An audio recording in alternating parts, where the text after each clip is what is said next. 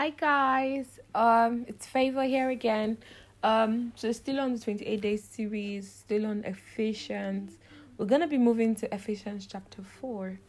I loved Ephesians chapter 4, and it's quite a short summary to be honest. So it's not gonna be a long one today. The first highlight from Ephesians chapter 4 was the fact that Paul was calling us and saying that we ought to live a life worthy of our calling. For we have been called by God. Understand that you didn't call yourself. God called us. He created us and He's called us onto a greater platform to live. He says we should live a life worthy of the caller. Your life should be what the God you represent.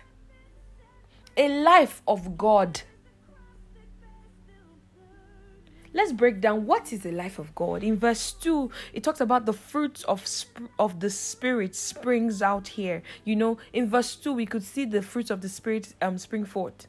Gentleness, love, patience. This is because our God is love. And so living a life worthy of Him would be to live as Him here on earth, in the fullness of His image, nature, and likeness, just as He said in Genesis chapter 1 when He created us. There is need for peaceful unity part-time, for us to do as the Father wills part-time. There is a need for us to be intimate, to be able to understand what it means in the entirety to live a life worthy of our caller. And so the body of Christ is one, and so no segregation, because the moment you have divine harmony as our default, we are able to move as Abba moves. God is working for us, in us, and through us. Through His Spirit is the Spirit of God in you that renews your mind, your thoughts, your attitude, your life pattern and lifestyles. And so Paul was telling us that we should not just understand that we were born again through the Spirit of God, but now He's telling us to put on our new nature. Because it's very possible for you to be born again, but still activate in the old nature of who you were before you were born again. And that's why he had to emphasize for us to put on the new nature, so that you can be a new creation with a new nature. Because some people can be a new creation with an old nature. So it takes the Holy Spirit to constantly renew your minds for us to be new, to experience the full newness of God as implied by His likeness. And so we need to put on our new nature that was born again to be like God, truly righteous and holy. And so when scripture says don't sin in anger, it's not because humans won't answer you, but because anger gives a foothold to the devil.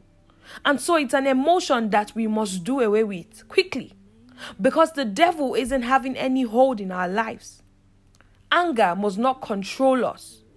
We are regulated by the Holy Spirit part-time, and hence the sun must not go down with anger in our hearts. Holy Spirit is a person with feelings, hence the need for us not to grieve Him with our lifestyle, our thoughts, our words, our action. And so when we remember that God is calling us to a place of ascension, you take your place.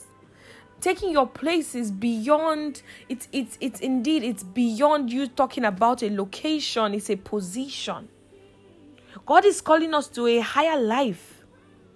He's calling us to embrace a higher living. And so we need to get rid of bitterness, rage, anger, harsh words, slander, as well as all types of evil behavior. Instead, we need to be kind to each other. We need to be compassionate like our Father. We need to be tender-hearted like Jesus. We need to forgive one another just like God does. Through Christ had forgiven us. He died for us even while we were yet sinners. And so we ought to be as Him.